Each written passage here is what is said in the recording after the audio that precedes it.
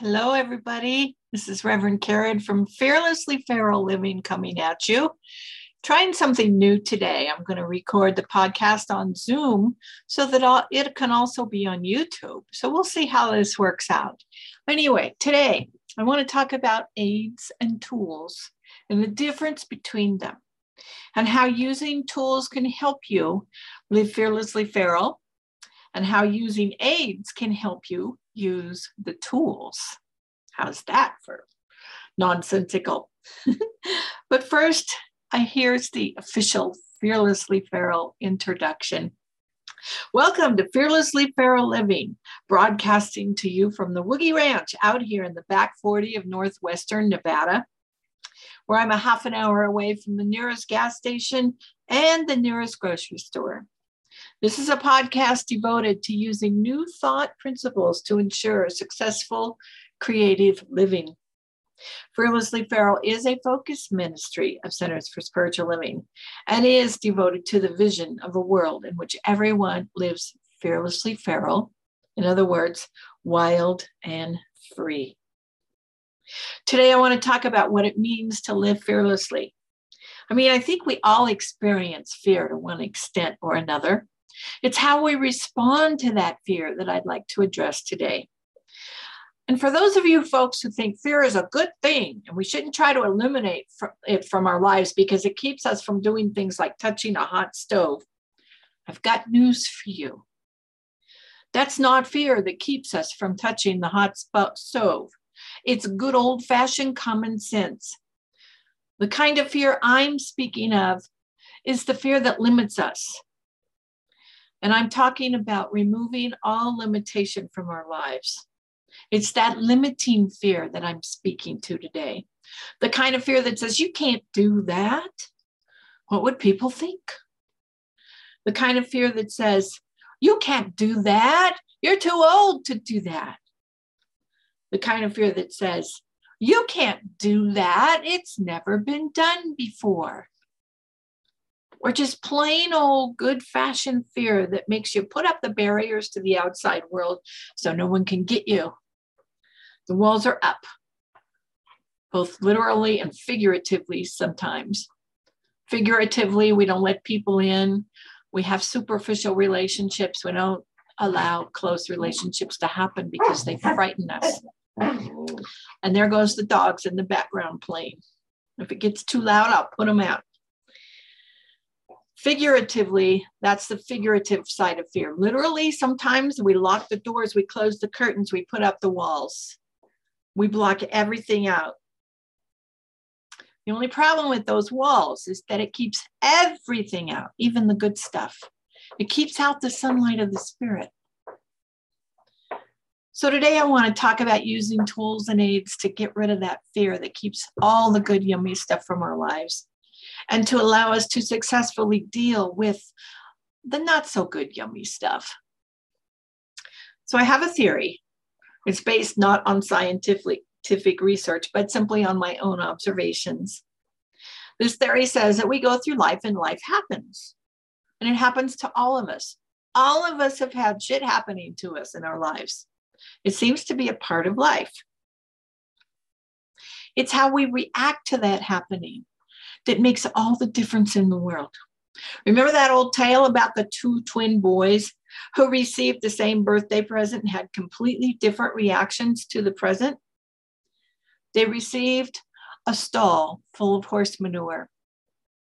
One boy was dismayed. He was heartbroken. He was angry. He couldn't understand why his parents would give him a room full of horse manure. The other boy was ecstatic. He said, with all this manure, there's got to be a pony around here somewhere. That's the difference between responding to fear in ways that limit us or responding to fear in ways that allow our expansion and our growth. As those two boys aged, I bet the one with the positive attitude learned some aids and some tools to deal with shit happening in his life. The other one, maybe not so much if he didn't change. He's probably the guy who was always blaming everybody and everything else for his problems. So today I want to talk about some tools and some aids to help us not only deal with life, but also get the good, juicy, yummy stuff from all that bad, because it's in there. We just have to change our perception a bit to find it. We just have to be willing to look at life with a different set of eyes and a different attitude in order to receive the good that's always buried there. We just have to know that where there's horse manure, there's always a pony. I started Fearlessly Feral Living because I believe that we do not have to live life having succumbed to events that eventually begin to wear us down so that the light goes out of our eyes. This is what I want for people. I want people to enjoy life fully. I want them to experience all the good that life has to offer in spite of shit happening. I want all that good, yummy stuff to happen for you. So when stuff happens, when shit happens, there are tools to deal with this stuff. These tools are so effective as to appear magical, but they really aren't. They work. They're powerful, they're quick, and they're easy. But sometimes it might appear that they're too easy. Nothing that easy, nothing that simple could possibly work. How can that work? How can that manifest in my life? How can that change my anxiety to peace and relaxation? How can that change my fear to love and faith and knowingness? How can they do that? Well, I'm here to tell you that they can and they do. Sometimes I get frustrated even with myself because I know the tools, I've got them, I've used them, and yet sometimes I revert back to using aids without benefit of the tools. And then I wonder why they don't work. Sometimes I revert back to old ways of thinking and believing, and then I wonder, how did I do that? How did I get there? My experience has been that people do not like to change their thinking. And this is one of the essential things in living a life free from fear, a fearlessly feral life. We have to change our thinking. The only problem with that is that sometimes the default setting seems to be that when requested to change our thinking, we go to the default setting of, well, the old way of thinking was bad. And we go to shame, and we immediately put up resistance to changing our thinking because we don't want to feel shame. We don't want to feel bad. Well, I'm here to tell you that the ways we used to think, or we thought that way because it served us. It served us in some way, shape, or form. And that doesn't make it bad. It just means we've changed. And those old ways of thinking are no longer serving us. They're not bad. They've just outlived their usefulness.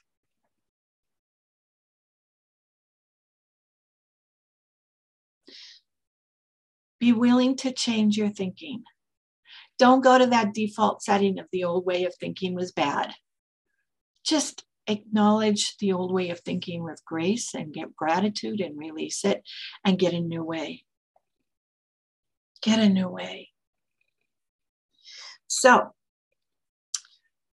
there's a belief system. This is the other thing that blocks us from living fearlessly feral. The first one is we don't want to change our thinking because we somehow think that if we want to change our thinking, the old way of thinking was bad. Oh my God, please, no. The other one is that there's a belief system. It's a way of being that's so ingrained in most of us, especially people who live in this part of the world in the United States. It takes over our life. And this is the belief system. It's a belief that it's always something outside of ourselves that will fix us. It's always got to be something outside. You know, the grass is always greener on the other side. We always try to go out there. That will eliminate the fear. And here's some examples. And before I give you the examples, I just want to say I'm not attacking, judging, belittling, shaming, or placing any sort of negative light whatsoever on any of these examples. In fact, I've used, indulged in, and still do use many of these examples myself. But these are all outer things. They're what I call aids. They provide a temporary fix. They don't provide a permanent fix. They don't work for the long haul. It's instant gratification. And I'm sure most of you know what happens with instant gratification. It comes and goes quickly. So here's these examples. Here's some aids that we all like to use. We call it the universe instead of God. That's a biggie. It doesn't matter what we call it. God's big enough to handle all the names. The principle behind calling it that is that it's an outer God. It's an outer universe. What's the difference between saying, I asked God to do this for me, and saying, I asked the universe to do this for me? There's no difference. It's all outer. It's all outside of ourselves. There's no difference there. That's an aid when we go outside of ourselves to fix it. That implies a lack of trust in our own ways, our own strength, our own power. Here's another aid. We find peace in nature. Well, yeah, I do that all the time. I have to be outside every single day, no matter what. But it's still an outer fix. It's still very temporary. And what am I going to do? Like today, I can't go outside. We've got smoke from the fire, the mosquito fire. It's smoky outside. Can't breathe out there. I can't go outside today. What are we going to do when we can't go outside? What are we going to do if we live in a big city and we can only go outside on weekends? Are we going to be miserable the rest of the week? Nature's wonderful. It's a great aid. Being outside is a great aid, but it's only an aid. There's another outside fix that I absolutely adore. It comes under the umbrella category of New Age. I'm talking about candles and essential oils and Reiki and energy movement and psychic healing and tarot and astrology. The list goes on and on and on here. That's all wonderful stuff. It's still outside. I use this stuff, but it's still a temporary fix because it's outside of us. There's another outside fix because it goes within a little bit, but it doesn't take it far enough. And this is therapy. And yes, I've used therapy till the cows come home. I'm still using therapy. I've got an equine therapist I work with on a regular basis, or at least I will once I can ride again when my new hip heals. Hire a shrink, go to the treatment center. But recognize it's just a beginning. It's basically outside stuff. They only visit the inside briefly. They don't really take a deep dive in there, at least not in my experience. Do the work, but still, stuff has to change on the inside. True change doesn't happen from simply becoming aware of what goes on inside of us. True change happens when we become aware of some deeply held beliefs and thoughts and perceptions, and we become willing to change those from the inside out. Here's another absolutely wonderful, for some people, not for me anymore, outside fix. It's drugs and alcohol. Now, I've been sober for 35 years. I don't use that stuff anymore. But it's an outside fix. How many people come home from work and have a few drinks? How many people have wine with dinner? How many people drink every single day?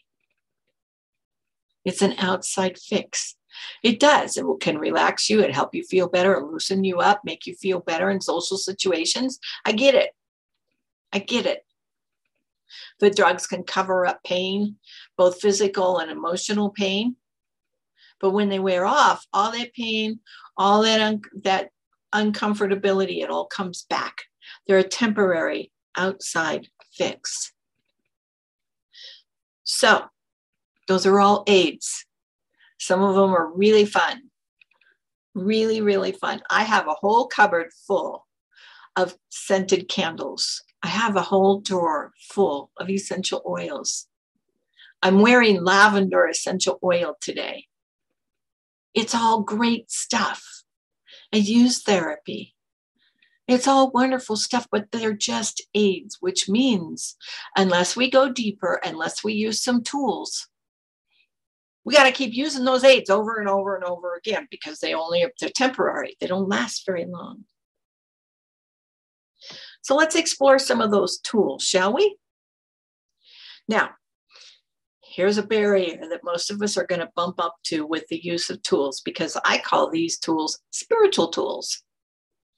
Now, if the word spiritual freaks you out, don't use it. It's okay. You do not have to use the word.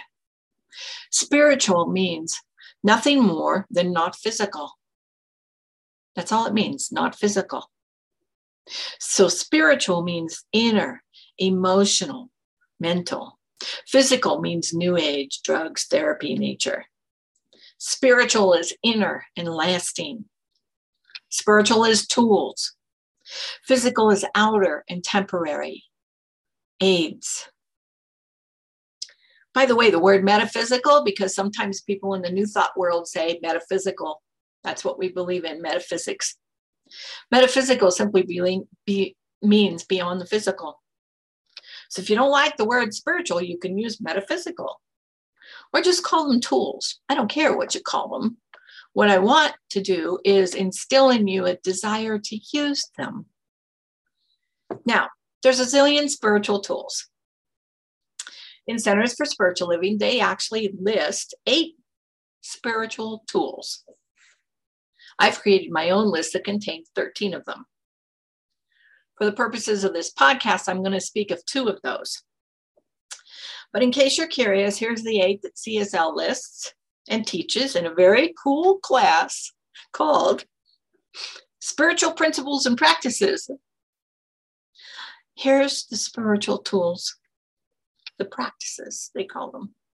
Spiritual mind treatment, practicing the presence, direct revelation, self-awareness, gratitude, compassion, intentional manifestation, and sacred study.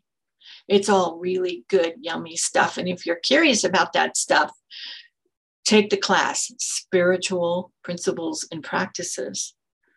And if you're interested in the class, let me know, because I can teach it. I can offer it. I've taught it before. It's a great class. But here's my list of spiritual tools. Introspection, connection, daydreaming, mindfulness, gratitude, prayer, treatment, contemplation, meditation, journaling, discipline, helping others, and forgiveness. Now, there's some overlap between my list and CSL's list. For example, in CSL's list, forgiveness is a sub-practice of compassion, and journaling is a sub-practice of self-awareness. I separated them out in my list because, well, I felt like it. And I can do that. We can do that if we feel like it. So, notwithstanding the need for a podcast describing all these practices, which I may do one of these days, I'm going to focus on connection, introspection, and forgiveness, and maybe a little discipline thrown in for good measure. Those 3 tools, connection, introspection, and forgiveness. If you do no other tools but those 3, you are setting yourself up to live fearlessly feral. I guarantee it. I've seen it happen. It happens in me and it happens in everybody else that does it. So let's take introspection first and look at this a little bit. Introspection is about personal self-awareness. There's a reason the phrase coined by William Shakespeare, "To thine own self be true," is used everywhere. We have to know ourselves. We have to be aware of what's happening with our thoughts and our feelings and our emotions and our bodies at any given moment. And I'm right there with you when I say that most of us were not taught these things. In fact, some of us, me for example, learned that the only way to survive in life was to shut down completely. No feelings at all. Just press forward and do what's necessary to survive, and fake it if necessary. I learned this when I got sober. And I was in treatment. I learned I had no feelings. They would ask me, what are you feeling? And I go, what is that? I didn't know. So they gave me a feelings list, which is really helpful. You can find a feelings list, by the way. All you have to do is jump on the internet, go to Google, and type in the search bar, feelings list. And you'll get a great list. You'll get a whole bunch of lists of feelings. Today, I still go into shutdown mode and can't feel a thing sometimes when something happens, when an incredible amount of stress happens all at once. But today I'm aware of it. And today I know what to do to turn that around, because going into shutdown mode doesn't work for me anymore. It simply does not work. So the first step in personal self-awareness and a good practice of introspection is learning to identify those feelings.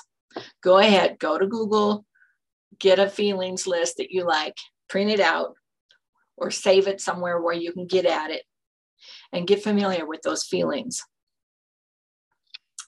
By the way, I do this feelings inventory daily. That's where the discipline comes in. And I call it gentle discipline, because this is not a punishing kind of discipline where I go, for example, and I exercise until my muscles are so shaky that I can't use them anymore. I consider that abuse. I'm talking about gentle discipline, where we recognize what is good for us in our lives, and we gently set intentions to do those good things for ourselves every single day. It's also good self-care to do that. This is what gentle discipline means. So we find out what we're feeling on a given day. And then if we're feeling something that isn't serving us really well, the key is not to deny the feeling. Don't do that. The key is to feel the feeling. Go ahead, feel it. Just don't do anything stupid behind it. Just feel it. I quite frequently will give myself a set limit of time to feel self-pity. I'll do what I call going in the backyard and eating worms, although we don't have a lot of worms here because it's too dry, but you get the picture, right? I allow myself to feel that self-pity for a specific period of time. And then it gets so ridiculous that I'm laughing at myself and I'm like, okay, fine, we're done with this. So feel the feelings, just don't do anything stupid behind them. If you get angry, that's fine, get angry, punch a pillow. Or yell and scream, do whatever is necessary, but don't go out and kill somebody behind it. Don't go out and do violence behind it. Don't go out and drive a car rage-filled behind it. Don't do that kind of stuff. Feel the feelings, get rid of them, and then resume your life. Obviously, there's so much more to this piece. You can take a class to learn about this stuff for a workshop, or do some private one-on-one here. This is just basics. I don't have more time to go over this stuff in a podcast format. But do this one step, and you have taken a huge chunk out of living with fear and replacing all that fear with yummy stuff like peace and joy. This is what going inside means. We start from the inside. We go within. So the next spiritual tool is what I call connection. I consider this to be the frosting on the cake of self-awareness, or the cake and the self-awareness is the frosting, because they kind of go hand in hand. You can't, for me, I can't do one without the other. I cannot go to that place of self-awareness, which at times can be a really dangerous neighborhood, without connection. And sometimes I can't get connected without first having self-awareness. So it depends. I think the two go hand in hand, and I don't know that it matters what order we do them in. But connection that's the piece where we butt heads with a value system that says anything resembling power simply cannot be inside of us. It is outside. That's what we've been told our whole lives. God is outside of us. Spirit is outside of us. We cannot be, it's impossible for us to have all that power, be all that power. That's what's been indoctrinated into us. Now, I could go into all kinds of reasons why. I'm not going to go there today. Yeah, and I'm not going to get, I tend to get on a soapbox about it. I'm not going to do that. Just know connection happens within us. There's a Hindu story, a Hindu legend that speaks of a time when all the gods got together to discuss where to hide the divinity that is a part of each and every one of us. One suggested they hide it in the highest mountaintop. Another replied, no, we can't hide it up there because eventually the humans will learn how to climb those mountains. Another said, oh, well, let's hide it in the skies. And the reply was, well, eventually they're going to learn how to fly. Another proposed that we hide it in the deepest sea. And then they realized we were going to learn how to navigate the deepest seas. Finally, they realized they could hide it where we would never, ever think to look for it, and we would never find it unless you know about interconnection. Our divinity is inside each and every one of us. It's a part of us. When we believe in our own divinity, we are empowered, we are strong, we are invincible. We can use those tools and do what other people see as miraculous in our lives and what we just see as, oh, I just used the tools. Of course it's working out like this because I have access to my own inner wisdom, my own inner divinity. And I used that. So when we're connected, we feel that. We have that. We know we are a part of God. It is a part of us. We feel that we are a drop in the ocean, just as much a part of the ocean as every other drop. We feel that. We know that. From that connection, from that feeling comes power. I love the analogy used in the Star Wars movie. Remember Star Wars? I mean, there's a bunch of movies, but this quote sums it up perfectly when I'm speaking of connection. This is by Obi-Wan Kenobi, one of my favorite fictional characters. He says, well, the Force is what gives a Jedi his power. It's an energy field created by all living things. It surrounds us and penetrates us, and it binds the galaxy together. That's what I'm speaking of when I'm talking about connection here, folks. I'm speaking about the Force. I'm speaking about consciousness with a capitalized C to represent all of who and what we are and all of who and what the rest of the world is. It's God in its deepest and most mystical interpretation. That's what I connect to and with. That's what I'm feeling. And that's what I'm advocating that you connect to and with as well. Something within yourself that gives you a sense of power and peace. For without that inner power, there is no power in life. And basically, without that inner peace, we're subject to lots and lots of fear. I don't care what you call it. Many names. Higher self, God, the Force, consciousness, it's everywhere and it's nowhere. It surrounds us and it permeates it, and we are a part of it, and it is a part of us. Get a conception of what that is for you and connect with it and know that it is a part of you and you are a part of it. I know I'm getting a bit out there with the description, but it's an out there concept. And so important. And again, exactly the opposite of what most of us were taught to believe. We live in a world filled with worship of outside things. Christians worship a God in the sky. New Agers worship candles and crystals. Wiccans worship Mother Earth. Scientists worship fact and the scientific process. Alcoholics worship alcohol. Codependents worship the alcoholic. We tend to worship anything that will keep us from going within because we've been told we're not worthy, we're worthless. In and of ourselves, we can do nothing. Hogwash, bullshit. I do not believe that. I've never believed that.